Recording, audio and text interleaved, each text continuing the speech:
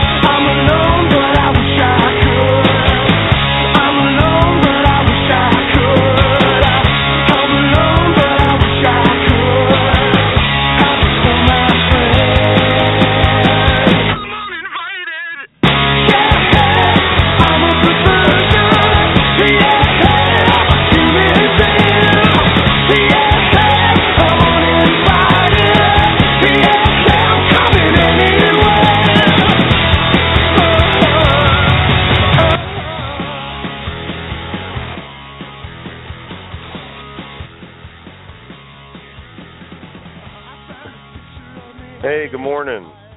As I said before, I hate to lower this song because I love it, but we're going to lower it and we're going to get right into the show. This is Dave Gahary. You're listening to the Who's the Bad Guy on the Overthrow Radio Network. Tune in on Wednesdays from 11 to 1. Some shows might not go all the way to 1, but sometimes they do, at least 11 to 12. Eastern Time on Wednesdays for my show, Who's the Bad Guy. Let me give you a quick schedule here before we are joined by our guest. On Fridays, I'll go right to Friday because it's right after this show, Chris Petherick hosts The Farm, and that is from the same time, 11 to 1 Eastern Time.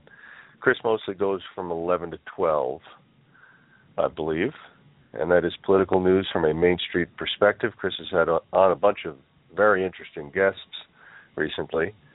So I highly recommend you go into the archives and listen to them, either on the website overthrowradio.com or from the Blog Talk Radio site.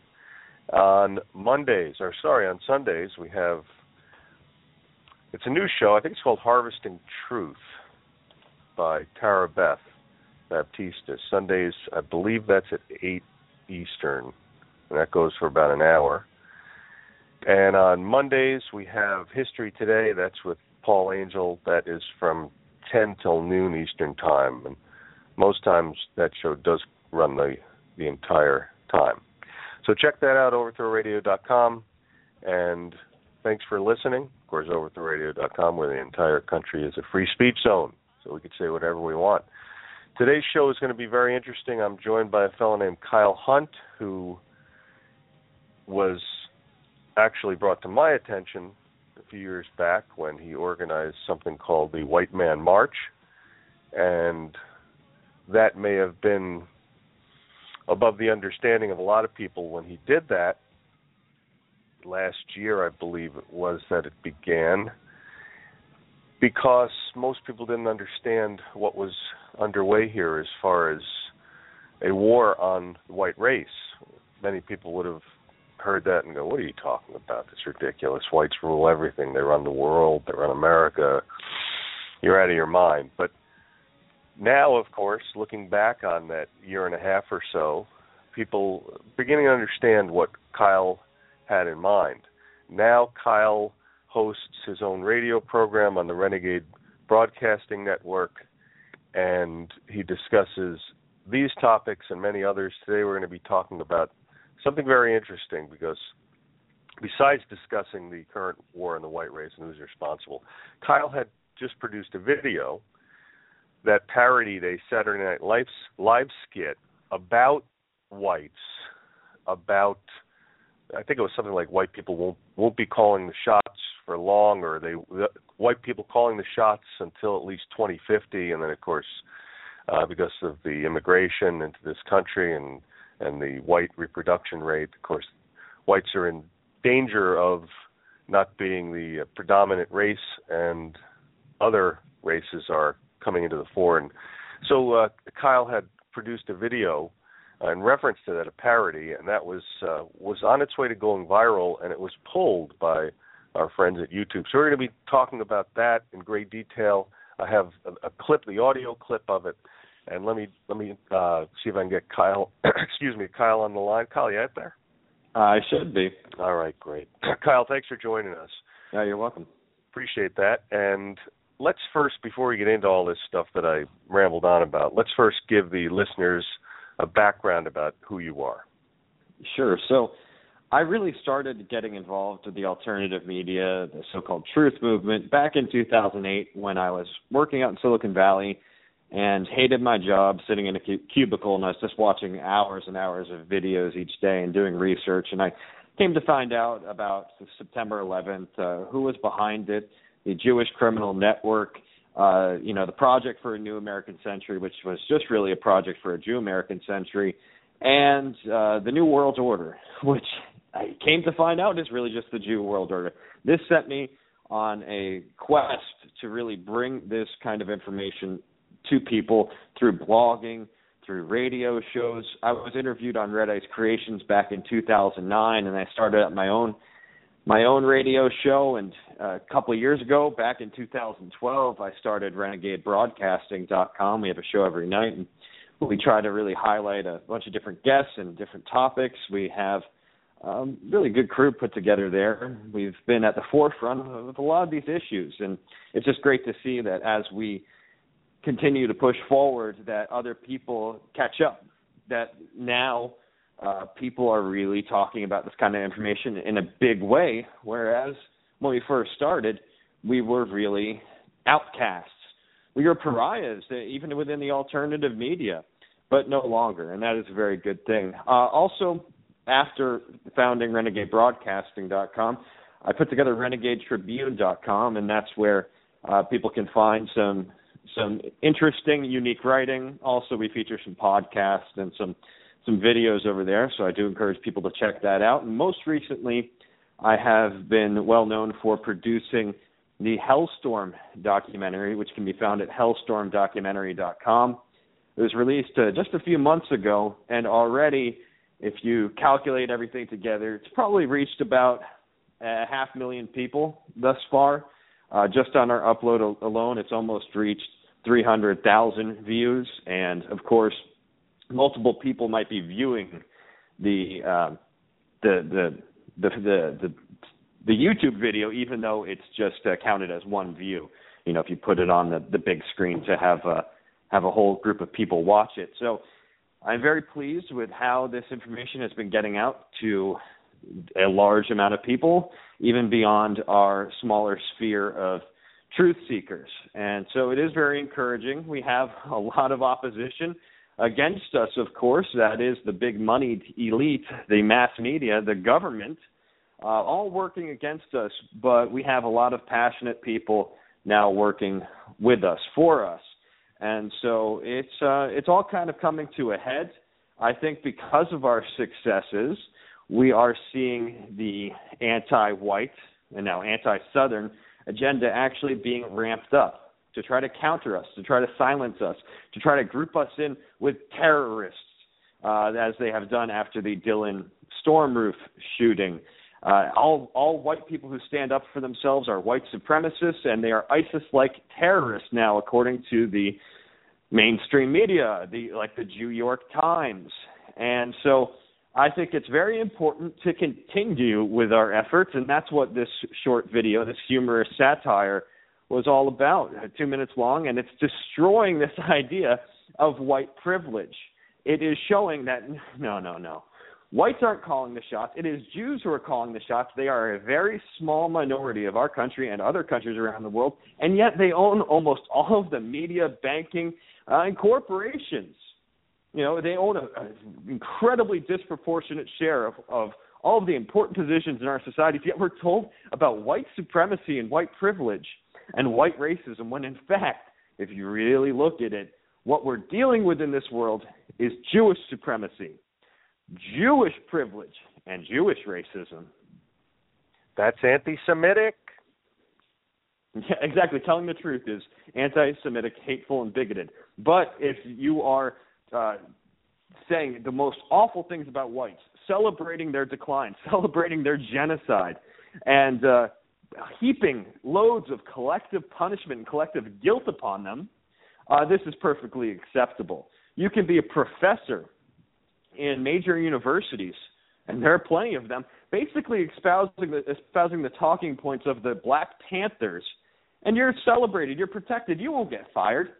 But if you were to turn the tables and say anything, as a white professor, say anything critical of blacks, using facts, using real statistics, say anything critical about Jews or mestizos, Hispanics, illegal invaders, you will get such a severe backlash against you that you'll be never working, at least within the United States, again. Yeah, like we said, I hope that this is getting out to more people and they can recognize what's happening. Just for the listeners, Hellstorm, just give a little bit of background about what that is. Hellstorm tells the tale that the victors of World War II still do not want us to know. It tells of the suffering of the German people before the war ended and as it came to a close and afterwards. The firebombing of all of their major cities and towns. This was just indiscriminate and actually deliberate destruction of all civilians that they could reach, and this was absolutely devastating. The rapes from the Soviet soldiers and from the Western allies, the British and Americans, millions of women raped and tortured and killed. Then, of course, we have Eisenhower's death camps, where German soldiers who had surrendered or were captured were just left out to die in fields without any shelter, without any food, without any water for many days. And this led to the deaths of about 1.5 million Germans. And the torture that was going on, not just for the people who were being tried in the Nuremberg trials, the kangaroo court there, but also for just the regular German citizens during the process of denazification. There was also the ethnic cleansing of perhaps around 13 million Germans from their ancestral homelands. They'd been living there for generations in places like Poland and Czechoslovakia and elsewhere, that was then claimed by the Soviet Union, and these people were told, get out. Their homes and properties were confiscated. They were only able to leave with perhaps just a suitcase and had to walk most times or catch a train or do whatever they could to get west. Now, where they were going was into a completely dismembered and starving Germany. So it wasn't like there was any place for these people to go. Actually, a lot of Germans were heading east, trying to get out of Germany, and they were crossing over the Oder line, and it was the new boundary of the Reich. And so refugees were going in both directions, and this kind of was a shock to many of these people, saying, oh damn. So they're trying to flee this way, and we're trying to flee that way. There's nowhere to go. They were just trapped. And this was a deliberate policy of starvation that was implemented under the Morgenthau Plan. The Morgenthau Plan was named for the Jew, Roosevelt's Secretary of the Treasury, Henry Morgenthau, and the plan was actually conceived by Harry Dexter White, who was later tried as being a Soviet spy, and he was Morgenthau's aide, and he was also a Jew, of course, and this was basically a Jewish revenge against Germany to just totally destroy the German people. It was basically a slight variation on Theodor Kaufmann's, a Jew, of course, well-celebrated book from 1941, Germany Must Perish, ! Which got rave reviews by the New York Times. So again, this just goes to show that the Jews can absolutely be genocidal in their intentions and their implementations, but they get a free pass. Actually, most people don't even know one thing about what I just said. They have no idea about the genocide that was committed against Germany. Why? Because the 6 million Jews. Because of the 6 million Jews, which can't be questioned in many countries. A lot of countries in Europe, you go to jail for years and years for even questioning the victor's narrative of this story. And that should go to show people that there is something seriously rotten here, that truth does not need to be protected by laws. Only lies do. Very well said. And, of course, Hellstorm is the name of a book, right? Written by Thomas Goodrich, correct. And people can actually find his website now. He has one. Helped him put that together. It's thomasgoodrich.com. They can get a pretty inexpensive copy of that book, paperback, for $20, and some of his other titles. If they just want to PayPal him the money, they can find that on his site. So, yes, I took his book and adapted it to a 90-minute documentary. I wanted to keep it 90 minutes because, I'll tell you the truth, most people can't even make it the whole way through, especially in one sitting. It's devastating material, and it's jam-packed.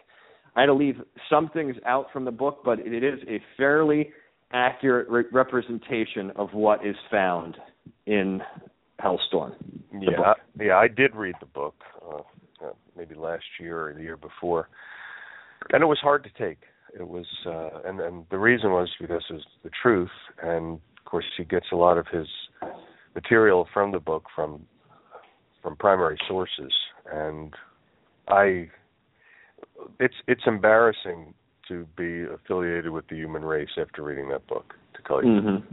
And also, it's awful just to hear the talk about the greatest generation, the good war, and all this other crap that still gets fed to us.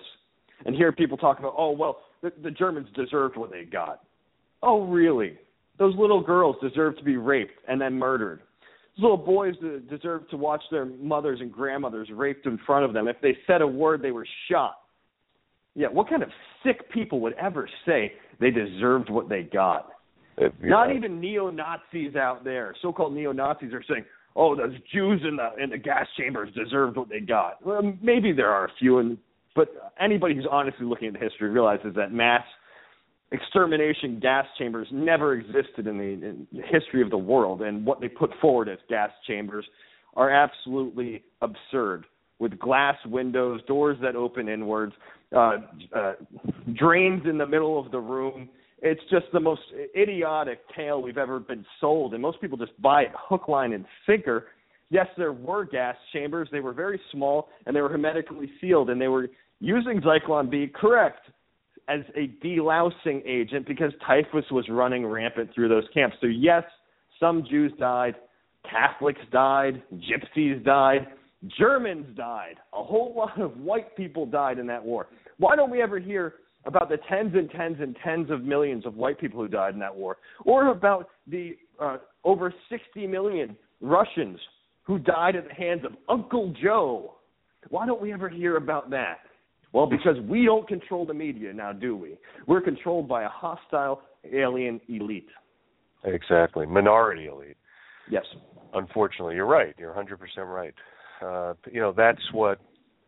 That's what has to be done. Is really the only thing that has to be done is people need to wake up and listen to shows like this and read. Keep reading, and until you can't stand reading anymore. Well, I know a lot of people don't, and that's why I put out these videos.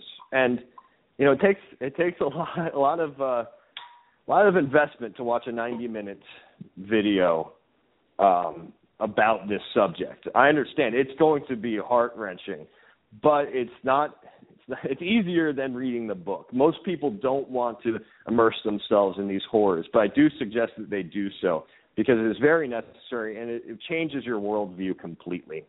And I think people need to just kind of get over their fear of what they might find, or just the uncomfortable nature of going through this eyewitness testimony and learning what happened to these people. Because I'll tell you what, if we don't learn from this history, it is going to repeat itself. You already look at what's taking place in European countries. In America, the white populations are being victimized by the non-white populations and the illegal immigrants, whether it's the Arabs or the Africans over in Europe or the Mexicans here or the blacks from the inner cities or their Section 8 housing. They are absolutely running wild. It is open season on white people. Every single year in the United States, it's somewhere around 35,000 on average. White women are raped by black men. How many black women are raped by white men? Statistically, it's zero. And this should really come as no surprise to anybody who's been paying attention. But if you were to look at what the Jewish media is saying day in and day out, you'd think that white people are just running around shooting and hanging any black they can get their hand on. It's like the KKK is just this white supremacist organization that runs the police force and the judges. It's absolutely absurd. We're told that white supremacy runs our world. This is ludicrous. You look at the blacktivists that are in power, run by Jews, you know, the Al Sharptons and the Jesse Jacksons and the Eric Holders and now Loretta Lynch and Barack Obama. Really, white supremacy is running the show here. What about all those Jewish bankers at the head of the Federal Reserve? Is that white supremacy as well? Now, if we were really being ruled by a system of white supremacy, why would white supremacists be the absolutely most loathed people you could ever come across in the media? Look at how white supremacist is used as such a pejorative and how most white supremacists have almost no money to their name. It is absolutely ridiculous, the assertion that white supremacy is a problem in the United States today. But that's just one of these buzzwords they've been using, especially recently, instead of racist. They think that somehow white supremacist is going to be able to shut us up and shut down the conversation. Yeah, and unfortunately it works. But works with some. Yeah. Works on people who don't have balls. And now that's what I think we really need today is more people with balls. Unfortunately, sometimes it's the women who seem to have more balls than the men.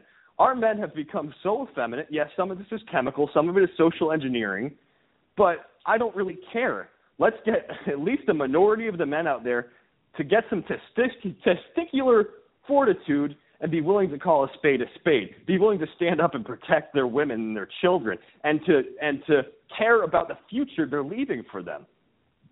Yeah, absolutely right. You're 100% right. I mean, everything you're saying is true, but like you said, how many people are going to really understand this? And right now, not many, but it does seem to me that people are waking up. Hopefully they're noticing the contradictions of what the media is portraying to them, the elite media.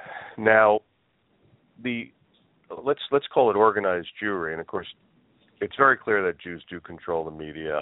I always go back to the summer of 1941, which is 74 years ago, when Lucky Lindbergh gave a speech, and he warned people about the certain segment of the U.S. population and the Jewish-controlled media wanting to get the U.S. into World War II. Now, this was obviously the summer of 1941, before Pearl Harbor. So if we can go back 74 years where someone's saying, hey, Jews control the media, is being used to get us into the war, I think we could safely say that 74 years later that it still exists, and it's even a tighter control of the media because of the consolidation of it. So if anybody thinks that this is an anti-Semitic canard, they really should study it on their own and decide for themselves. It's not very complicated. As a matter of fact, there's like a graph, an image, a graphic of Jewish control of the media. I don't know if you've seen that, Kyle. Who controls your mind, I think, is what it's titled. It's like red. It's basically a color-coded. No, that's very convincing for people who don't know much about this subject. It's one thing just to rattle off a few names. When you show that graph, it's like, whoa, this is serious. Now, I'm sure you've come across the 1940 headline from the New York Times, which states, New World Order pledged to Jews. This was October 6, 1940, and here's a part of the opening paragraph. Arthur Greenwood, member without portfolio in the British War Cabinet, assured the Jews of the United States that when victory was achieved, an effort would be made to found a new world order. So anybody that's out there is, in with this conspiracy research who doesn't know that the New World Order is actually the Jew World Order, just look at that headline, New World Order pledged to Jews. That was 1940, and that was pledged to the Jews if the United States would get involved in the war and help pull together for the big win against those evil Germans, those anti-Semitic Germans. And what we've seen in this world since the end of that war is just the absolute consolidation of Jewish power around the world. And, the later manifestations of this New World Order, George H.W. Bush is talking about, when George Soros is talking about it, that's just really them kind of coming out in the open and just saying, hey, we're there. We've got it. We've got it in the bag. I don't think that they actually do, but when you look at their key positions, yeah, they right now have things pretty much on lockdown. Yes, when we haven't seen much resistance to it. Anybody that has stood up against them, whether it's in the Middle East, maybe Gaddafi could be an example, has just been obliterated. As Hillary Cankles Clinton has laughed before, we came, we saw, he died. What an awful, atrocious woman that is. And I know you've actually interviewed her in person, but it's just incredible how these people present themselves just as these maniacal, psychopathic warmongers who are willing to sacrifice young American boys and girls, pretty much, 18 years old. They can't even drink in the country. Sacrifice them for greater Zion. I know. It's just awful. It is awful. And I don't know, is there something wrong with collectively this country where they allow this type of talk, they allow this type of attitude? I think there is. I really believe there is. We've been raised on Jewish poison. Yes, that's true. So, this gets down to every single level of what we consume. What we consume, of course, with our bodies, coming in through Monsanto, the creators of Agent Orange. And where does Monsanto come from? Monsanto is founded by a Jewish slave owning family. And it has continued to be run by Jews up until this day. And so you want to know who to thank for all the Frankenfood? Well, you thank the Jews for that one. And it's not just that, though. Of course, it's what we consume with our ears, the things we listen to. Who owns all of these radio stations? Who owns all the Clear Channel and whatnot? Who owns all the major media? We talked about this. What we consume with our eyes. It's complete domination. And they have made us pretty much, in some ways, in their image, it's psychopathic and just heartless. But they also do apply double standards. So one rule for them and another rule for us. For example, they push this diversity and multiculturalism in all of the Western white nations. But in Israel, diversity is not celebrated. Intermarriage is not celebrated. So it's this kind of policy of do as I say, not as I Jew. No, it's all accurate. Sadly, it's all accurate. And they're really able to push these narratives that are often contradictory, but people don't seem to get it. For example, we're supposed to absolutely hate the Muslims. Oh, those Muslims, when they're in their own lands. Muslims in the Middle East are a terrorist threat that we need to go bomb them, bomb Iran. We need to go and take them out, boots on the ground. But when those Muslims come to our lands, open up your arms. We're all just one. These are your brothers and sisters. We need to take care of them. You can't be Islamophobic, even though the same people who are spouting that line have warned you for years about Islamofascism. So what they're really, I think, putting together here is a clash of cultures. While they kind of sit behind the scenes and rub their hands and count their shekels, The Clash of Cultures pits Goy versus Goy. And for anybody that doesn't know, Goyim is a term that Jews use to refer to all non-Jews. And Goyim pretty much just means cattle or slave. You think about the mindset of these Jews who are exploiting us. They call us Goyim, cattle. What does that actually mean? It means a few things, that we can be used as slaves to them, cattle, yoked together to plow the fields and do the hard work, but also it means that we are a food source to them. Just think about the kosher slaughter, the sick way that they treat their animals. Do you really, viewing how they treat their cattle with kosher slaughter, do you think it's a very pleasant thing for Jews to be calling you Goyim? No. It should be very worrying to people. Yeah, no. They don't even know what the word means. They just think, it's just kind of a pleasant word used to refer to non-Jews, that there's nothing hostile about it, nothing nefarious. We need to get wise to these people and what their words actually mean. Absolutely. I've been saying it for years. I know you have.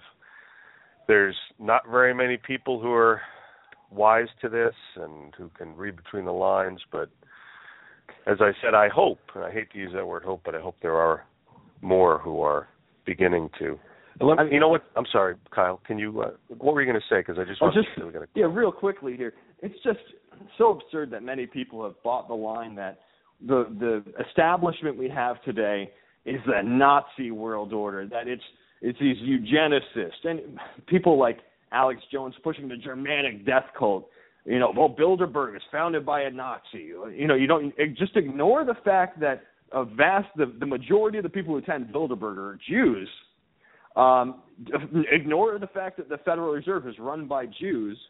Ignore all the Jews in the media. Actually, I've heard Alex Jones say that Arabs and the Chinese on separate occasions controlled Hollywood. So, they're just trying to really confuse people. And it's just crazy that you can just go and paint a Hitler mustache on somebody like Hillary Clinton or Barack Obama, and people just think, yeah, stick it to them. These are evil tyrants just like Hitler. Are you kidding me? This plays into the Jewish hand so much. This is such a Jewish tactic to try to smear somebody by calling them a Nazi or painting a Hitler mustache on them. I know, and sadly it works. I just wanted to say, Kyle, that we do have a call, so we might as well take it. The person's been on for almost 6 minutes. Let's see who it is.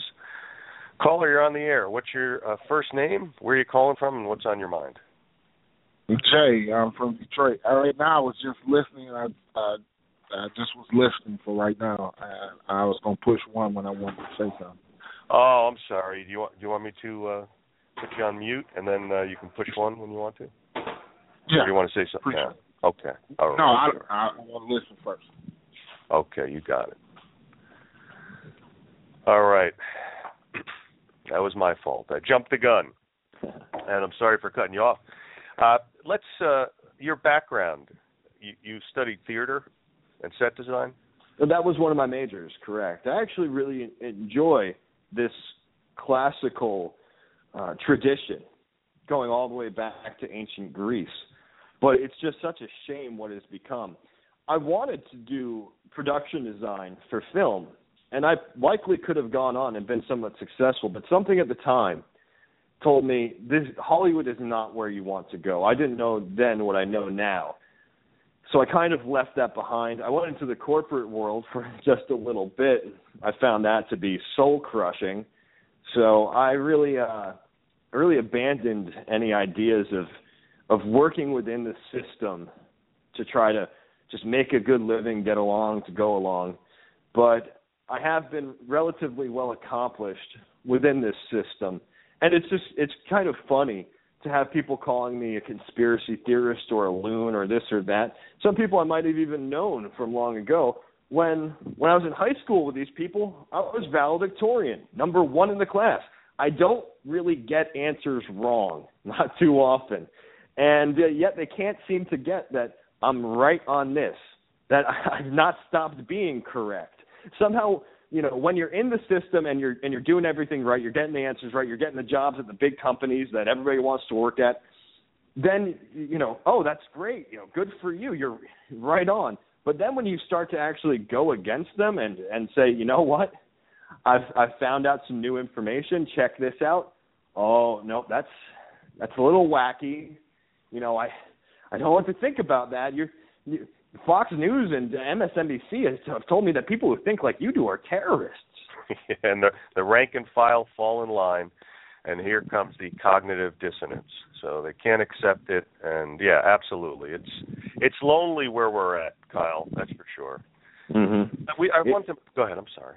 Oh no, please continue. No, go ahead. You're going to say something, then I'll just get into this article.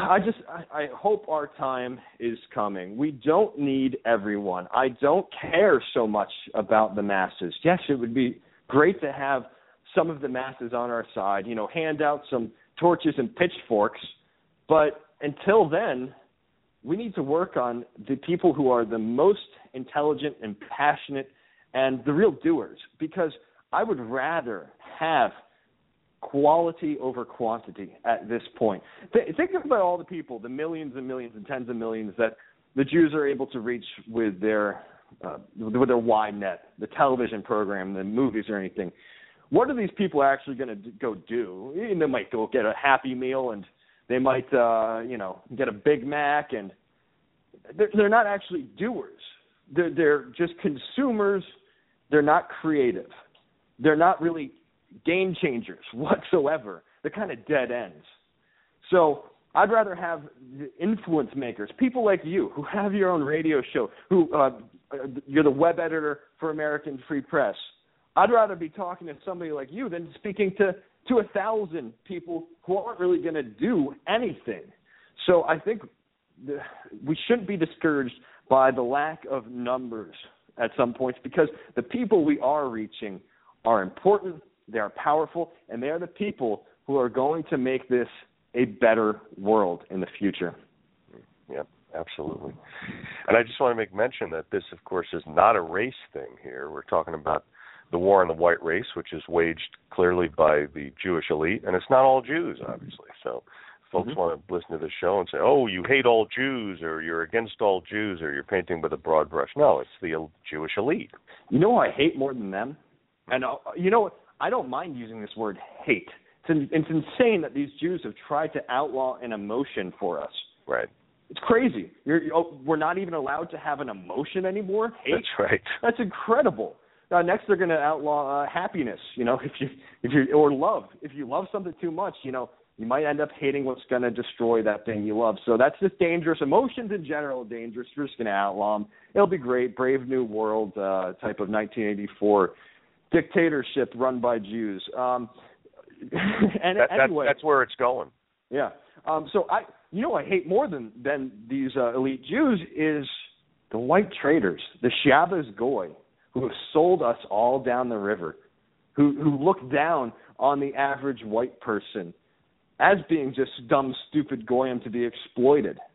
These people are the ones I'd want to deal with first and foremost. And as you were saying, this isn't about trying to demean other races. It's a matter of self-preservation. I am very worried about the white race at this point, because diversity is being crammed down their throats, down our throats, and it is killing us. Sometimes on a very literal level, diversity is killing white people. But if you look at the projections, almost every single white country now has a projected date when the whites in that country are going to become a minority. This is not happening to any other race on the planet. No one is trying to force in diversity upon Africa. No, actually, all of Africa has been given back to the Africans. Rhodesia has become Zimbabwe, and now whites aren't even able to own land there. In South Africa, they're being slaughtered. The post-apartheid dream became South Africa, which was now can't even have power for good portions of the day, where all of their infrastructure is falling apart. The place that pioneered the first open heart surgery, or the first heart transplant, back in, 67 maybe, is now a third world dump, the number one rape capital of the world. I think followed right by Sweden because of all of the immigrants that are in Sweden. So this is a real problem. They have put an expiration date on every single white country. Unless something is done about it, it's going to come true. You know, the SNL white skit put the date, at 2040 or 2050, something like that. But the Joe Biden recently came out and said by 2017, whites will no longer be a majority in this country. I actually think his date might be more correct because of the way that the census is being done. We're counting non-whites as whites, counting Hispanics and Arabs as whites, and also because of the massive amount of illegal people in this country. I think that his date might be accurate if we're not already there at this point. Already in the United States, the school children in the public schools, white children are a minority now. They are less than 50%. White children are also a minority of all the babies being born. And so this is a very real problem, especially when you consider all the anti-white hatred that is being pushed over and over again in the universities, in the primary education schools, even being pushed in the movies, the music. Kill Whitey. Oh, you can win a Grammy talking about Kill Whitey. You can be celebrated as Jamie Foxx getting up on Saturday Night Live and saying, I get to kill all the white people in the movie. How great is that? Now, I'm going to ask you, what if you were to ever get up there on a major television show and say, I get to kill all the blacks in the movie, or more importantly here, or more tellingly, I get to kill all the Jews in the movie. How great is that? Wouldn't you just be able to get away with that? Oh, you'd win an Oscar. Yeah. Yeah. No, you're absolutely right. The problem is, see, the blacks have been getting a lot of attention in the news lately, and these blacks who are violent thugs, of course, the Jews are deciding we can't even use the word thug anymore, but these particular blacks have been in the news. Of course, there's many more blacks who would never resort to the violence and other things that have been perpetrated in Ferguson and Baltimore and so forth. But really, I think that, and you talked about the white traitors, and they are nothing but traitors. I think that the blacks are much more hip to what's happening with the Jews than the whites are. Would you agree? As far as the percentage, I'd say yes. Perhaps a larger percentage of blacks know about the Jewish problem than if you compare the percentage of white people. However, because white people still are maybe even 4 times as much as the blacks in this country, we might have more aware white people. They might just not be as vocal about the problem because they don't want to lose their big paycheck or whatever the case may be, or they have some Jewish friends or a Jewish accountant or whatever. So it's definitely been more acceptable for them to look into these kind of materials. You had Louis Farrakhan a while ago putting out the secret relationship between blacks and Jews. I think that every black person should know who brought the slaves to America. And you just look up that title there, Who Brought the Slaves to America? And it wasn't really white people. No, in fact, it was a majority of Jews. And the Jews in America owned a very disproportionate amount of the slaves as compared to their population numbers. There was a very small percentage of Americans, white Americans, who actually owned slaves, yet were collectively punished for it. And yet, the main driving force in the transatlantic slave trade is never once called out. There's never been a movie about the Jewish role in the slave trade, that's for sure, because we know who runs Hollywood.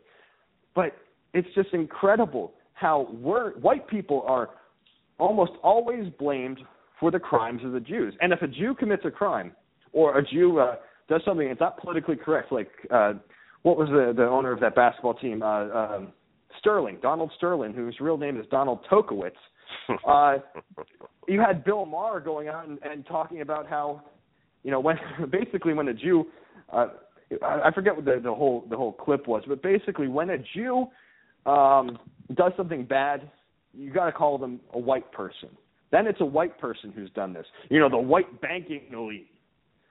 But if you really were just to separate out Jews and whiteness, which should be done because they are actually at war with whiteness, with white people, you find that almost all of the white supremacists that these blacks are fighting against, that they see as ruling over them, creating the hip hop culture, releasing all of these awful songs that just degrade them even further, just rapping, how many times on an album, nigga, nigga, nigga, nigga, and that could win a Grammy.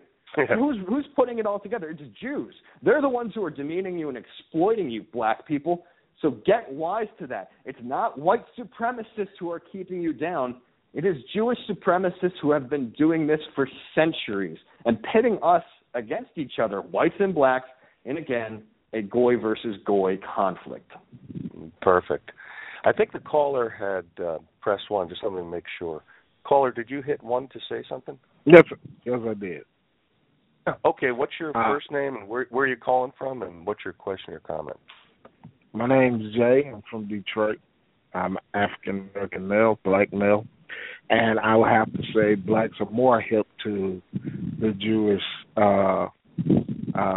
tricks than whites. We've been taught this since I was a kid. I'm 47 years old now. We've been talking about this for a long time. The problem that we have, the problem that comes up with white people when we hear white people not acknowledging that there is a difference, that there is a preferential treatment. They get preferential treatment over us. We get to have a problem when they say racism is over. That's when we have a problem. When you see people getting killed out in the street, needless to say, these are people that did bad things. But when you get killed out in the street, in the middle of the street, and a police doesn't even get indicted, that's not to say he's guilty. He doesn't even get called to go to trial for it. And we know if it was a white person, they'll have his head. And we hear white people say, no, it's not. No, this would not happen. No, this would. I'd argue against that, because when you actually have the black on white crimes, they're covered up by the mainstream media. You might be right that at a local level it might be dealt with more severely, but in the mainstream media they cover up all of this, and it's actually what I'm saying. You said preferential treatment. What about affirmative action and all these other diversity programs, which ensure that white people, and specifically white males, are disadvantaged at every level, put in the back of the line for admission into colleges? That's my point. You're not disadvantaged. That's the point I'm saying right there. You're saying that affirmative action puts you in the back of the line. It doesn't. It does not. That's exactly what it does. It puts white people in the back of the line for welfare. It puts them in the back of the line for colleges. It puts them in the back of the line for all jobs. You look at the government-run bureaucracies going from the local level down up to the top, and you're going to see that white people are not represented even along their population lines. Even the technology companies out in Silicon Valley, they say, we've got 60% white people working for us. This is way too high. We got to do something about it and get more diversity in here. Wait a second, 60% is actually less than our represented population numbers in the United States. At least if you're going by census figures. They definitely don't have 13% of African Americans. They definitely doesn't have 13% of African Americans working for them. Do you think part of that should have to do with African American technical capabilities in these roles and what they're actually? No. Well, no. Okay, listen. When you find jobs where African American male has the same credentials as a white man, and they won't even get to call back on a interview because of their name, it's not a matter of, it's a system. We're not even pissed at white folks. We're talking about a system, but white folks don't seem to recognize the system and don't want to agree that there is a system that causes this. When you have judges that's getting paid from a prison, and he decides the prison paid him to send children to them, and he sends African American males to them for same crimes that white kids would do, and he would give them probation. It's white kids too. It's white kids too. No, and I'll tell you why they like to target white kids as well. It's because white people are going to pay all those fees. You don't understand. You're taking this from your perspective, and I understand your perspective. I'm taking it from I understand your perspective. black it's kids, white kids to prison, and got paid for it. There were white kids. When white kids stood Kids for before Cash. him, no. Look up the documentary Kids for Cash. This was in Pennsylvania, I believe it was, and it was mainly white kids who were being sent away for cash. So the private prison industry is not exactly colorblind. The color that they care about, though, is green. They want money. The system is not colorblind, and that's what we're trying to say. It's a systematic of racism. I think when I say solve these problems. When I said about blacks getting shot in the street, and we knew if whites got shot in the street, it wouldn't happen. I did not even say black on white crime. I said a police officer. It was actually at the same time, at the same exact time as the Mike Brown incident, there was a white kid who was shot by a black cop. Did you see any news media about that? No. Did that black cop get charged? No, absolutely not. Nobody knows who he was. And here's the thing. If they did, if he got shot, unarmed white kid got shot in the street, we'll be saying the same thing for that unarmed white kid as we say about black. No, he did get shot. Nobody knew about him. No. There were no riots. You're not listening. I said if we knew about it. We didn't know about it. Okay, if you knew about it. But why are you knowing about it? If y'all, if you knew about it, why didn't you rally to have it put out there? A lot of this stuff, if we didn't have people to rally to put it out there, we wouldn't have known about it. Like we don't have a George Soros it took a radio spending $33 million. Hold on. It took a radio host to put out what's his name down in Florida that the whatever the guy shot. Don Black? Trayvon Martin. It took a radio host to put that out there for us to even know about it. That's what I'm saying. Okay. If you hear about this kind of injustice and you got a forum to put it out, We have very little. We do not have a Jew like George Soros spending $33 million to fund a White Lives Matter protest. He does that for Black Lives Matter. These people are spending all of their money to get black people to think that they are being victimized and that they need to do something about it and take down this white supremacist, racist culture. Hold on, brother. It's not about... Do you know that 85% of interracial crimes, really quickly, 85% of interracial crimes involving a black person and a white person are black on white? Why don't we hear about any of this in the mainstream media? It is all covered up. 85% are black on white. White people rarely victimize a black person, but if they do, and even if it's not a white person, they're going to call him a white person, like George Zimmerman is a white Hispanic. They'll call him a white Hispanic. And so if any of these instances ever happen, they're going to blow it up in the national media because it furthers their agenda of creating racial tensions within this country and getting us at each other's throats and causing riots. I'll give you the point that they do that to get views, to sell whatever papers they want to sell. I'll give you that. They don't promote. They don't put black on white crime. Sometimes they do, but not often. Or black on black. They will. They say Black Lives Matter, but why aren't they ever reporting on all the people who were shot in Chicago over the weekend? They do because it's black on black, and that doesn't move the paper. It doesn't create the racial hostility. No, if they really cared about black lives, they would report on black violence. They just reported 80-something people being shot over the holiday weekend in Chicago. Black on black crime. The problem is my problem with black people. Where's Jesse Jackson? Where is they? Well, it doesn't matter to me about Al Sharpton and them. But see, that's what I'm saying. You're concentrated on Al Sharpton. You're concentrated on. My problem is they only come out when they see that it's an injustice or they feel it's an injustice. We already know if a black person get caught killing a black person, they're going to hang his ass. We know this. We know he's not going to get off. We know it's not going to be a technicality. We know he's going to jail. That's what people fail to realize. That's why there's no marching when it's black on black crime. That's why there's not anybody out there protesting, because we know if that black person that killed somebody get caught, he's going to jail. Why do blacks only seem to care when it's a white person who has committed the crime? Why not actually try to get the communities together? Why not actually try to... It's not. You're not listening. It's not about why do black It's about care. Social justice. I get you, and white people aren't being convicted enough for hurting the black.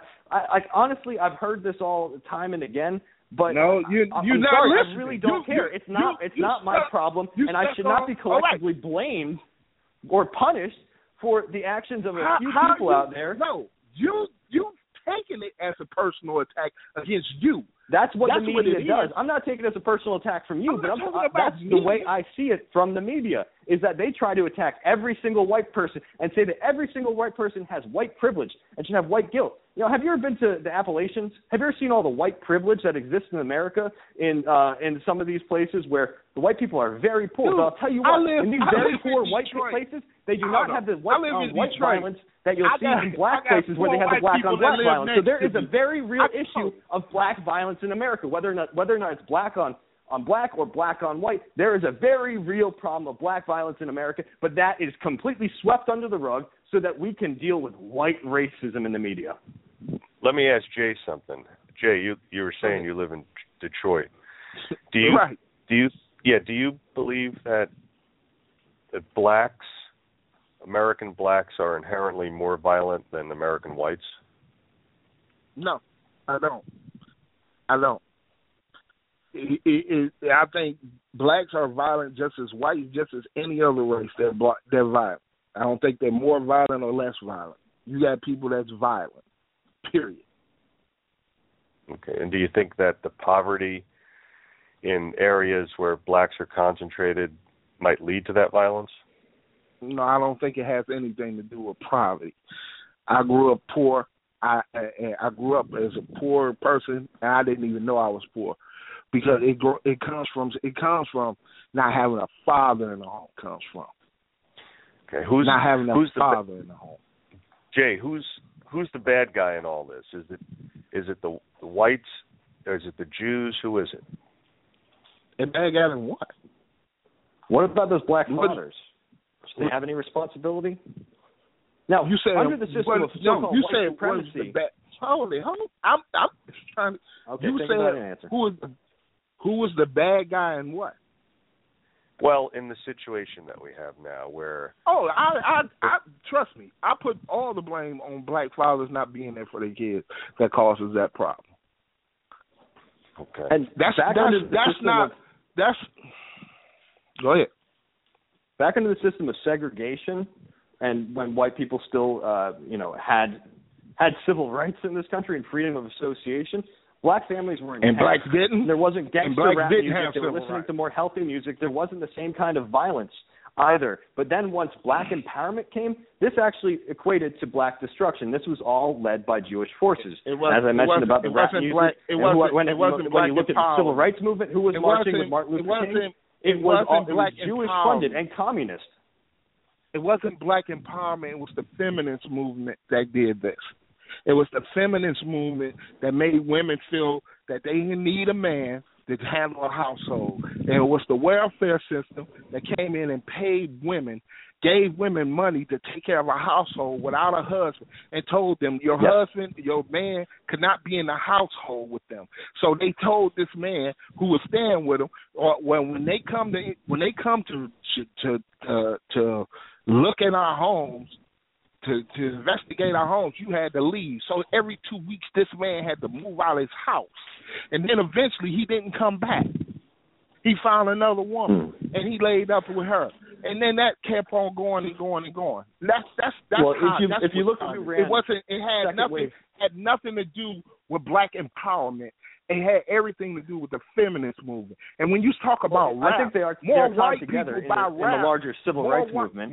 More white people buy rap than black. So that has nothing to do with it. Look at who's behind second wave feminism. It was all Jews. These Jewesses really pushed this. And it was all tied together.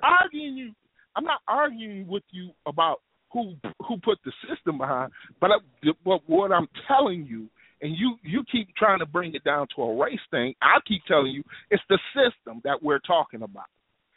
We know every white person out there. This system Blacks of welfare applies to blacks and whites alike, although blacks are given unfair advantages in it. Why isn't this happening to white families as much?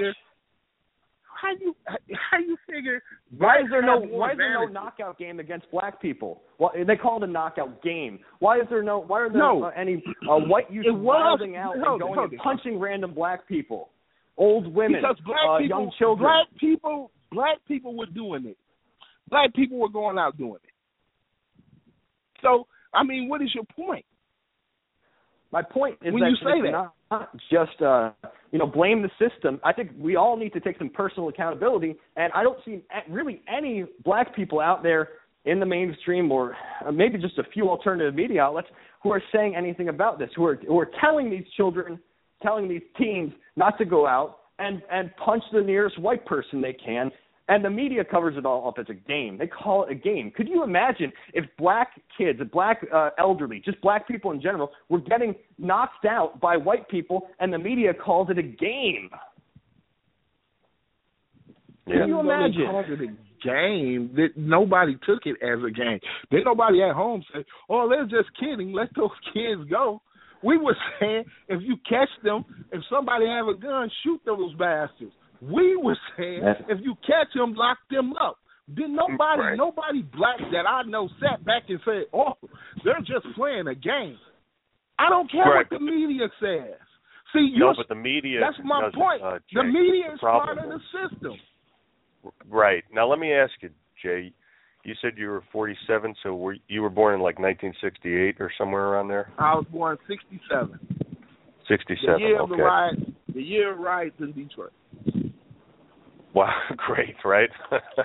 So you were born a couple of years after this LBJ Great Society welfare program started. So did you grow up without a dad yourself? No. My father was in the household. My father was a retired drill instructor. My father took care of his household. Okay, and you lived in Detroit your whole life? Lived in Detroit, except when I moved to New Orleans and I moved to Georgia. I just moved back. I hear Detroit is coming back. At least that's what they're saying in the media, the elite media. Oh, it's gentrification.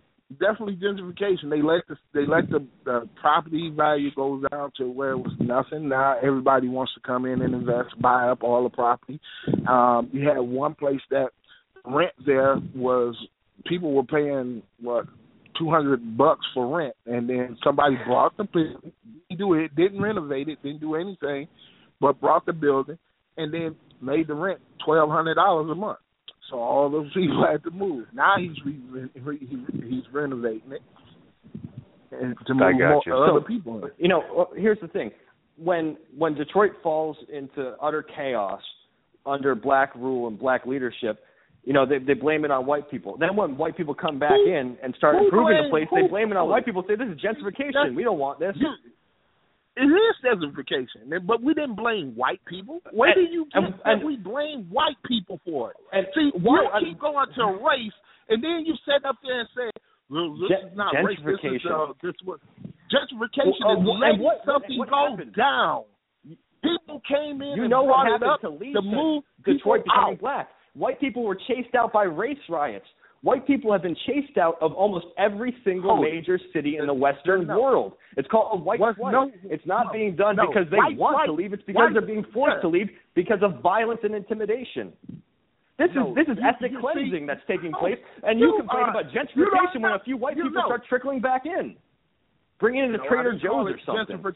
I didn't that's my point. I didn't call it gentrification because a few whites moved in.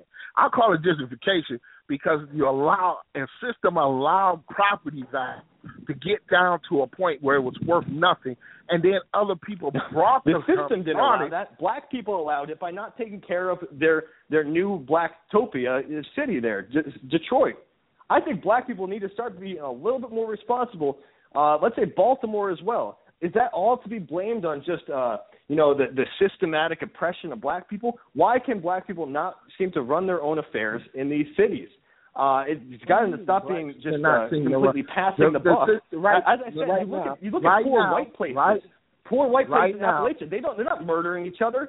They're not all grown up without dads. So this is something that the black community needs to deal with. The few leaders you do have in the mainstream are absolutely not representing black interests. They are very much controlled by these Jewish interests and are leading black people astray and keeping them in this victim game. And I'll tell you what, when you always are playing the victim, you're going to be a victim. I'm not playing the victim. I'm telling you what it is. I'm not saying you are. I'm talking about what they're pushing upon. And then, hold on. Let me finish. And just like I said, the leaders of this city right now, it's only a white mayor. The whole city council is full of blacks. It has nothing to do with blacks tearing down something. But if you allow your police department to focus on one area and the rest of the areas go to shit, that's what you're doing. It's the system that's doing it. It's the system that you created that's doing it. It has nothing to do with the black people. Second,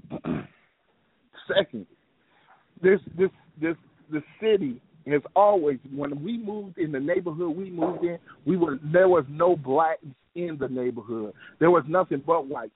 The fact that blacks moved in their neighborhood, they left. That's what they were calling white flight. Wasn't nobody doing nothing to white folks in these neighborhoods. Not yet, but once it reaches a certain threshold, they certainly do start doing things. It only happened when they moved out. Why are we not allowed? Moved out.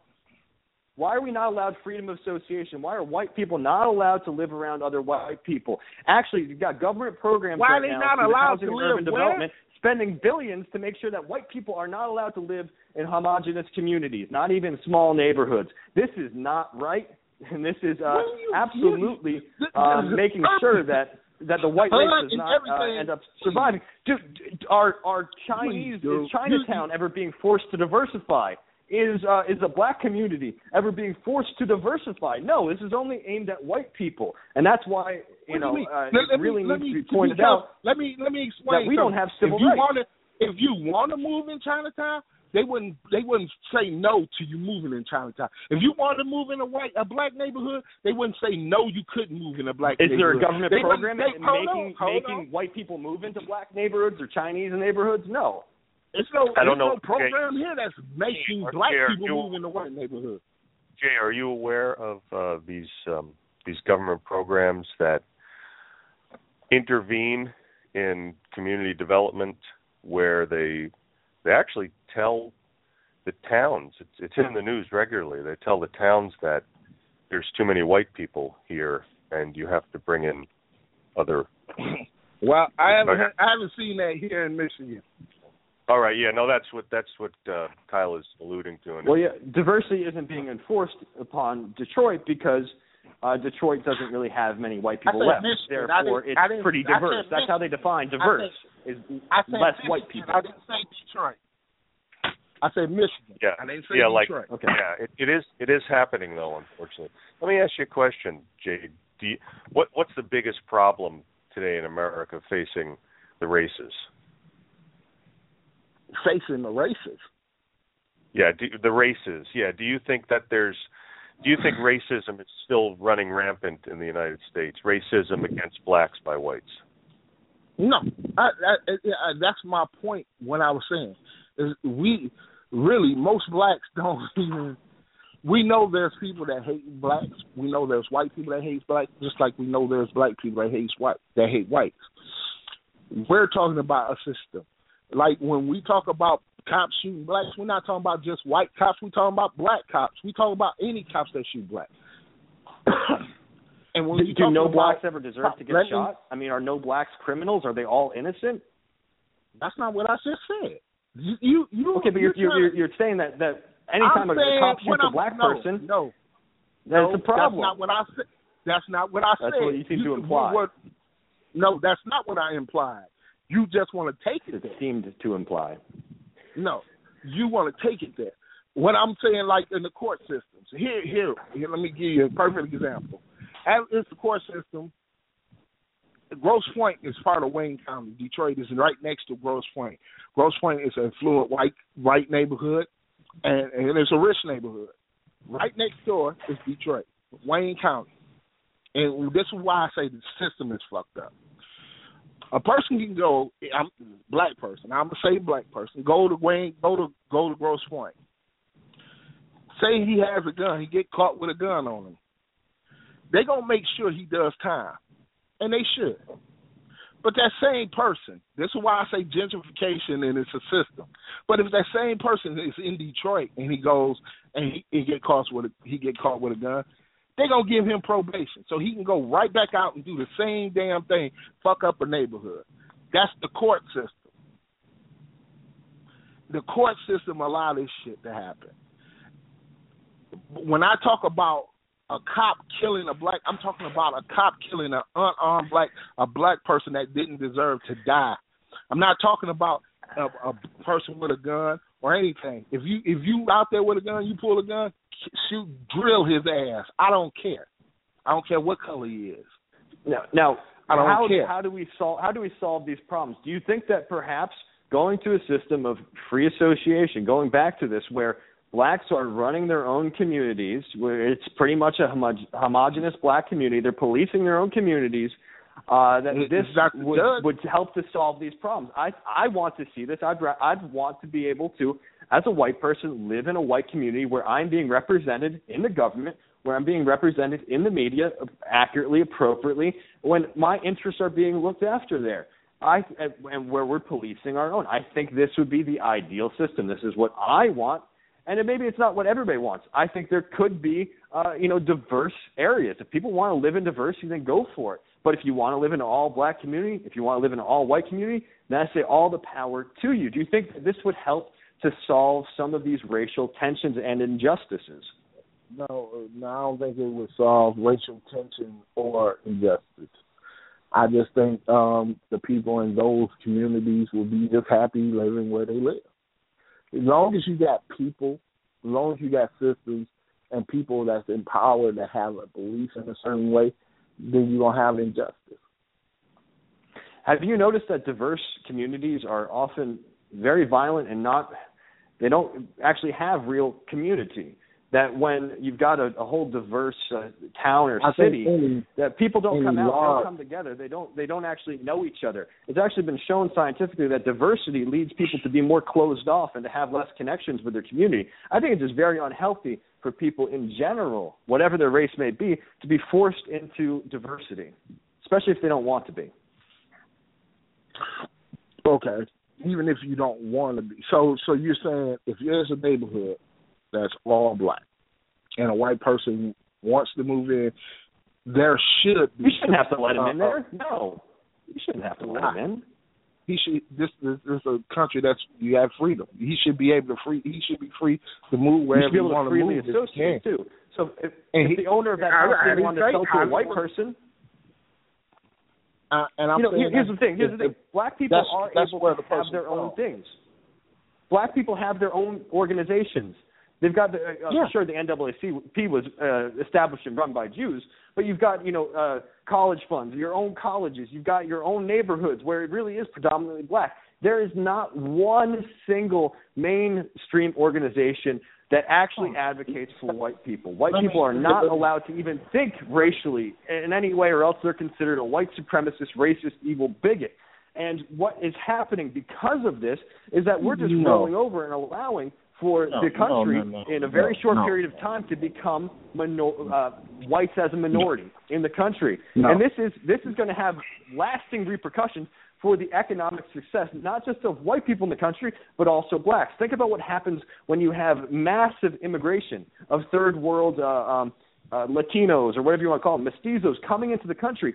They're going to take the black jobs first, and I'll tell you why. It's because they're low-income workers. And so these black youths in the cities or in the suburbs are not going to be able to find good employment because their labor is being completely undercut. So what are they going to do? They're going to follow the model that's given to them by the mainstream media, by the music industry, of becoming a thug gangster who's just wheeling and dealing drugs. And this is going to lead to, of course, the private prison industry making a whole lot of money and a lot of the injustice that you talk about. But it doesn't. Let me explain some of the injustice. Let me explain some of the injustice. Now, and you tell me why this is. Why is it a time where a person can have an ounce of cocaine a white person with an ounce of cocaine and a black person with an ounce of crack. Both of them is cocaine. Both of them is addictive. But the person with an ounce of crack, the black person with an ounce of crack, go to jail longer than the person with an ounce of cocaine. I have nothing to do about that. But what I think, can you explain it? I didn't think you had. What I could offer as an explanation for why that might be the case is that the white person with the cocaine might be less of a danger to society than the black person with crack. That's just all I'm saying. But there could be because it's just the if you look at the violent crimes that are committed by people who are on drugs. I don't see white people on cocaine going and shooting each other up. But I do see that happening with blacks in the city. It's very rare to see a white person all hopped up in drugs. Most of the people going out and spraying up a church or spraying up a family. But you see it happening all the time. Church? When you see I don't know people if black people shoot spraying up a church. Okay, I can go and find you so many examples from this past year of black people just firing upon a whole group of people, whether or not they're black or white, and hitting children, hitting women, hitting anything but their intended target because they're shooting sideways or some crap like that because they learned it from a Jewish movie. I agree, and I think all those blacks should go. I think that there should be a death penalty, and all those blacks that should be hung or in this public square, blowing their brains out. That's what I believe. But what I'm saying is the system still causes this separation, this racism, and that's what I'm talking about. Well, I don't think separation is a bad thing, but I do think that equal protection under the law, if we are going to have a country that has different races within it, I think that it would be important to have equal protection under the law. However, affirmative action is not equality. This is not equal protection under the law. Affirmative action and these diversity programs are aimed at targeting white people, making sure that white people do not have the same kinds of opportunities as they could have if they were not held back and hindered. It has nothing to do with making sure white people don't have the same opportunity. It was making sure that blacks had the same opportunity. Because blacks getting hired. Blacks with the same qualifications wouldn't get hired by adding 200 the color of their skin. It's not about same qualifications. The SAT scores in California, they'll add points onto SAT scores is a racial bullshit ass test. SAT scores. They will make sure that less qualified minorities get the position over white people. This is the essence of affirmative action. We have affirmative action. No, that wasn't every single day when you look at government incompetence. Let me go back, and let's go back to the system. Affirmative action was set up to give a person of color the same equal right as and what it was by removing white people's rights by having to are you gonna let me finish? For black inadequacies in certain areas. Just because you bark loud don't mean you're right. I'm telling you, it's not fair that's to what penalize a white person for a black underachievement. It is not fair to penalize a white person because blacks have been achieving. Again, you're not listening. Affirmative action was set up to give a black person the same opportunity as a white person. If both of them had the same qualifications, what happened? Why not just equal opportunity? What happened? Equal opportunity where it's colorblind. Because it wasn't colorblind. That's the point. It was not colorblind. And then what happened was you had companies that the government was giving money to, saying if you hire more blacks, and they didn't care at that point. It was greed at that point to say, hey, let's hire more blacks. Let's just hire whoever we can and put them in a position. Now, that's what it turned out to be, but that's not what it was established to. And that's not right. So and having something... Jay, do you think... Go ahead. Yeah, go ahead. No, I was just going to ask, when you first got on the line, you said that you agreed that blacks in general were more hip to the Jews.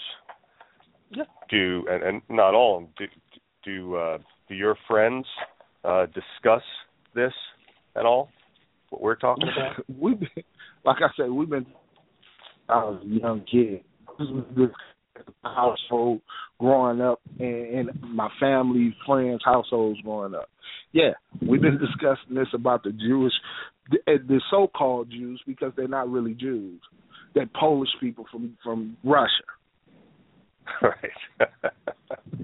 See, that's what I think, is that all of us Americans need to get together and confront the real enemy. And the real enemy isn't the whites and it's not the blacks. The real enemy is who are the puppet masters behind the scenes. And Jay, I just want to ask you one last thing before we go. How did you hear about the show? I was just going to Blog Talk and just saw your show. Were you like searching? Were you searching for something? Was this on Blog Talk Radio? I was just on there. Yeah, I was just on Blog Talk Radio and looked for something to listen to. I've actually had a number of black callers into my show just because they were looking around Blog Talk Radio. And I always find the conversation to be intellectually stimulating. And I have to say this. I don't want white people and black people just to be fighting over the peanuts. White people often get upset about welfare. But let's think about this in the grand scheme of things. Is that little money that's going to black people for welfare anything compared to the trillions of dollars that were given to international Jewish banks in the bailout, or the billions and billions of dollars that are given to Israel each year? I think we could all be a whole lot better off if we stopped always being at each other's throats and actually opened up dialogue like we were having here today. Yeah, it gets heated. Yeah, we're going to disagree about some things, but we should not be afraid to have these conversations, because this is how you actually get somewhere. And they don't want us to have these conversations. They want it to be completely one-sided, only have one narrative, and shut down any honest intellectual discussion. Yeah, that's true. Jay, I want to thank you, my friend, for calling in, and I wish you the best of luck there in the Renaissance City. I hope it's coming back, and I hope there's going to be good stuff ahead for you. Thank you. Appreciate it. Take care, Jay. Nice guy. It's always good getting the view of somebody there on the ground in Detroit, because that, for me, I think it's a fascinating city. You know, many people don't realize they associate it with Motown, but it is the Renaissance City, because it's constantly fallen and risen up again. And it seems like it's on its way up. And as Jay said, a lot of it has to do with the gentrification, which is true. We don't know who's to blame, really. Who's the bad guy? Is it the system? I tend to not use that term, the system. I really despise it. And the reason I do is because when you're talking to whoever you're talking to on the telephone about, your package not getting there on time, or your payment being misallocated, most of the folks on the end of the line will say, well, the system does that. The system doesn't allow us to do that. And I'm at the point where I explain, look, the system is a computer. Humans still have control over the system, I think. So let's get it working properly. Too many people, and I'm not saying that this is Jay, I'm just saying too many people want to blame the system for what's happening. Of course, as we've been talking about, there are people behind the system, and we know who those people are, don't we, Kyle? Mm-hmm. Yeah. We do, and I'd have to say, if we were to consider this large system, it can get very frustrating when you see that white people are being targeted and punished by it. I don't mean to say that we're the only ones that are being disadvantaged by it. Yes, blacks do benefit from affirmative action and welfare programs and other such things, but on the whole, if you look at the net effect, it's actually been very negative for the black people, for the black community, for black families. So it is an oppressive system, if we're going to use that term, that is really ruining everyone in America, except for a very small few. That very minuscule tenth of a percent or whatever has become incredibly rich. If you look at how impoverished most of the world became, especially you look at since 2008, and how the fortunes of a very few people, a couple hundred people, have been incredibly augmented. It's insane. All these people who caused the financial crisis have been rewarded, have been absolutely raking in the dough. They were bailed out with trillions of dollars of our money at a time when they could buy up other companies for pennies on the dollar pretty much. And these people are the ones that we really need to focus on. They want to get us to, let's have a redistribution of wealth is what they always push. These kind of socialist programs where it's basically the white middle class having to give up their money to the government and some money to illegal aliens and blacks. Well, you know what? I think we need to really have a redistribution of wealth. And it's not going to be the middle class. It's going to be the super elite who get rounded up and all of their assets get divided to the people. That's what I'd like to see have happen, because otherwise, as I said, we're just going to be fighting over peanuts. You're 100% right, and that did happen, and that's finance capitalism. That's when the manufacturing base of a country is destroyed and money is made by the financial sector, which is what's happening now. They socialized their losses. So they said, we're having a bit of trouble here, so you guys are all going to have to pay for it. But did they ever socialize their earnings? That's right. When they're making a ton of money, did they ever say, hey, American people, we've been doing very well. Here's a little cut for yourself. No. Never, and they never will, and that's why our traders in Congress are there to serve them, and unfortunately people need to wake up and, do the hard stuff, get your brain going. I wanted to move to this video. Now, why don't you set the stage? It was called Whites Still Calling the Shots Till 2050, period, 2060 tops, and it was aired on Saturday Night Live, which I haven't watched in decades. Run by the Jew Lorne Michaels the entire time. Exactly. And I guess it used to be funny growing up, watching Chevy Chase and Aykroyd and those guys, and that real genius who died way too early, Chris Farley. But now they did this skit, and you pointed out to me that, and this was, let me just say that this was actually last year in October, okay? It aired in October of 2014.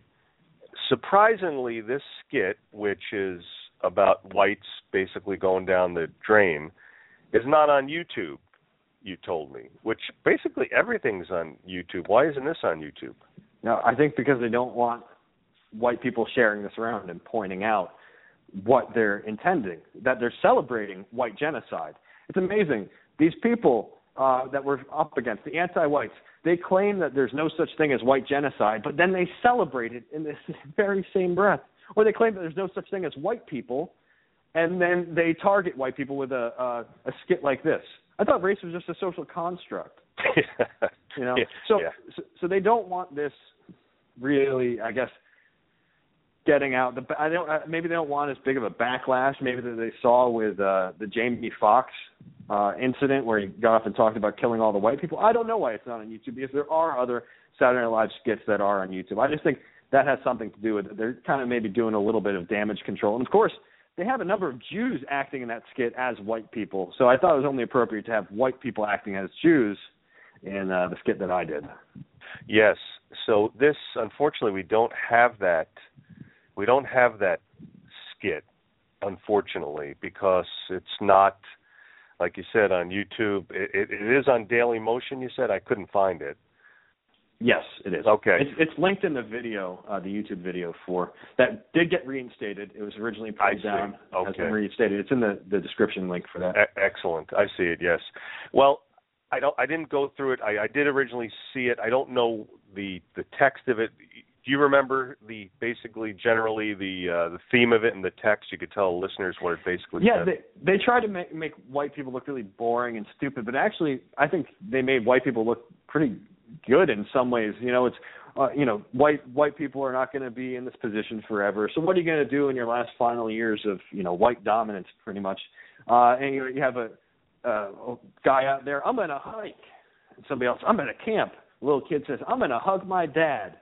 So it's just kind of showing, nature-loving, good-hearted people, funny people, and then basically at the end of the video, it's once whites go down, they're just going to hand everything over to the Mexicans.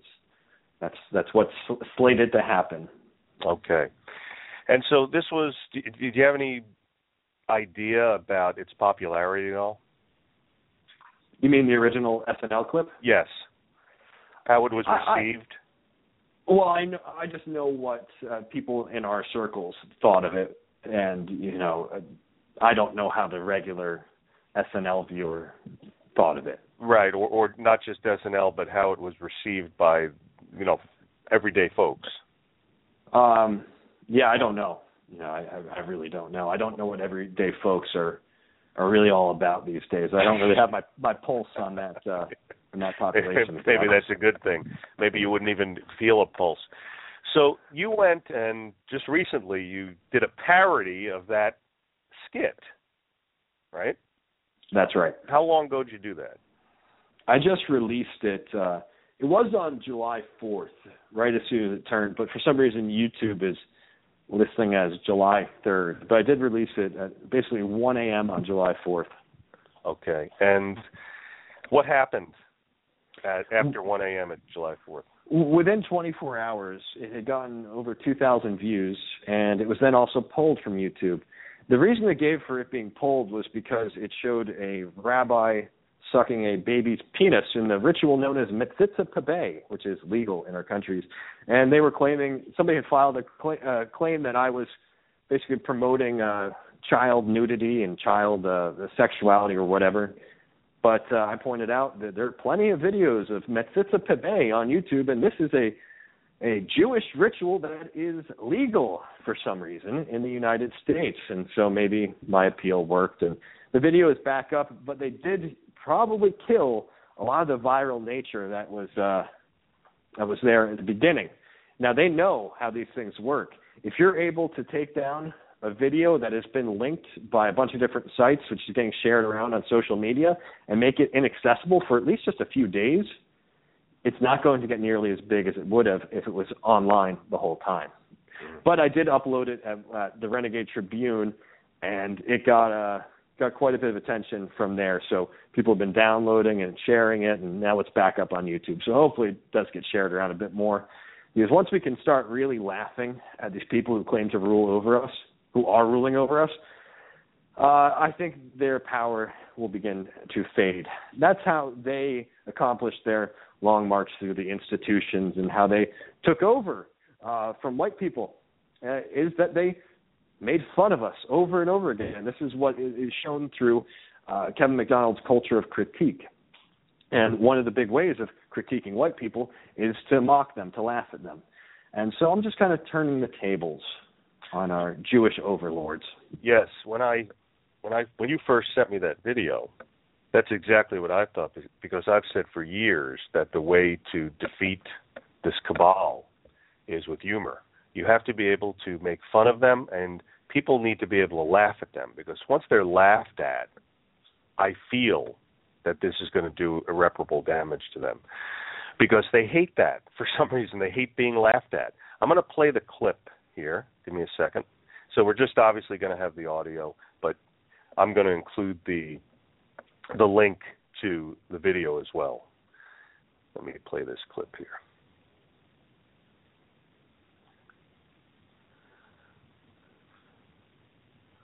All right, Kyle, where are you? Not you. I mean the clip. Okay. Yeah, the clip. I had it right up here, of course. We could always play Fly Me to the Moon by Frank Sinatra. Actually, I didn't even produce this clip. This was produced by Shlomo Scheckelberg. So any kind of complaints should be directed to Shlomo. Shlomo? Yeah. All right. I'm sorry about the dead air, folks. It's just that I labeled it. There it is. They threw it at the bottom. So here we go. This is, what's the exact title of it, Kyle? Jews celebrating centuries of control.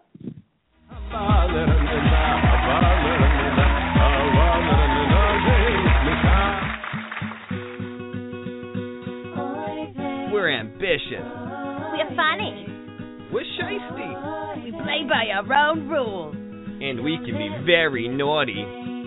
But we're all chosen. We're Jews.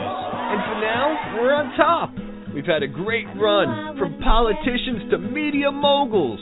Centuries of control. but we know it won't last forever. So for these final years of Jewish dominance, we're going to soak it all in. I'm going to complain. I'm going to fleece the goyim for trillions.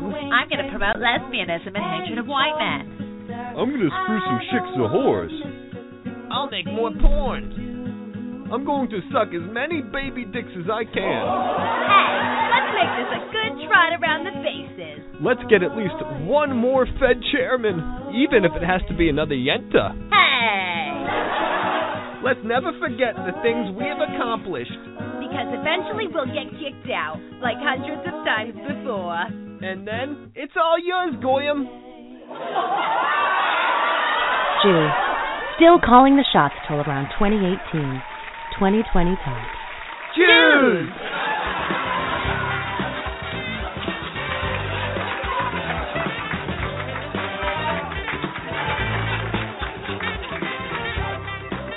Brilliant. Thank you. Absolutely brilliant. They don't like being mocked and ridiculed and laughed at. They also don't like us even considering a world without them ruling over us. Right. That's what they had to really crush Germany. While the rest of the world was suffering depression underneath Jewish tyranny, Germany broke free and set an example of how you can turn your nation around in no time flat. And that's why that war had to happen and why they had to be completely destroyed and dismantled. And an example set for the rest of the world as to what will take place if you ever try to defy the Jewish overlords, the Jewish international bankers and media manipulators. What do you got next lined up for our friends there in the upper crust elite? Oh, I'm going to keep that a surprise. I've got a bunch of different short videos planned and even maybe some long-term projects, doing a few more documentaries. But just do stay tuned. We're going to put out a lot more content on Renegade Broadcasting for each night. There's a show. Do check them out. And RenegadeTribune.com, articles over there. And you can find the YouTube videos pretty easily. It's just search for Renegade Broadcasting on YouTube. And a lot more to come. I'm going to keep hitting this and hitting it hard. Awesome. Kyle, thanks so much for coming on today. I appreciate it. I really appreciate what you're doing. I really believe that what you're doing is the future. It's the future for getting what we need to get in order to live the life that we should be living. We shouldn't be at each other's throats. Blacks shouldn't be at whites' throats and vice versa, and Mexicans and whatever it might be, because there is that elite up at the top, and just so happens that they're predominantly Jews, and they're pulling the strings, and they're getting all the benefits, and they're making the videos, and they're giving out the information that doesn't allow folks to think clearly and does end up pitting them against each other. So I really believe that, Kyle, what you're doing is the future, and I want to thank you so much for doing that. You're quite welcome. I thank you for having me on. I really enjoyed the conversation, Dave.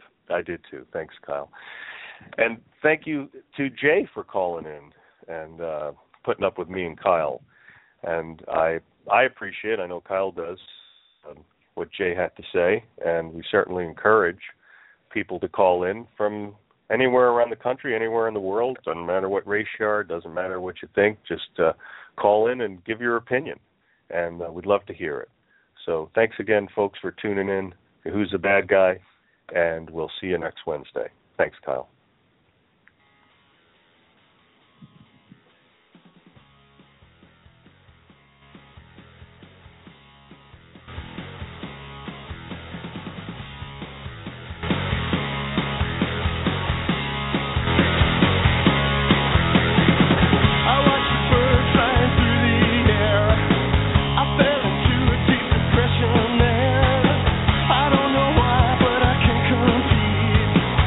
In the world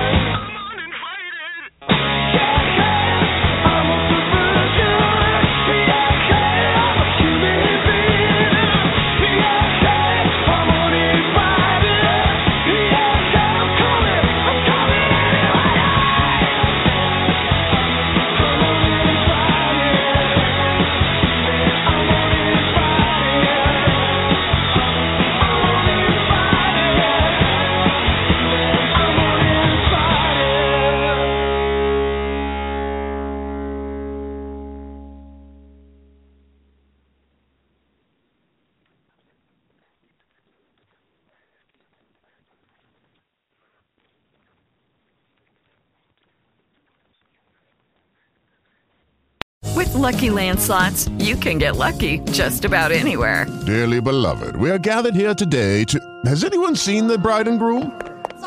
Sorry, we're here. We were getting lucky in the limo and we lost track of time. No, Lucky Land Casino, with cash prizes that add up quicker than a guest registry. In that case, I pronounce you lucky. Play for free at LuckyLandSlots.com. Daily bonuses are waiting. No purchase necessary. Void where prohibited by law. 18+. Terms and conditions apply. See website for details. Okay, round 2. Name something that's not boring. A laundry? Ooh, a book club. Computer solitaire, huh?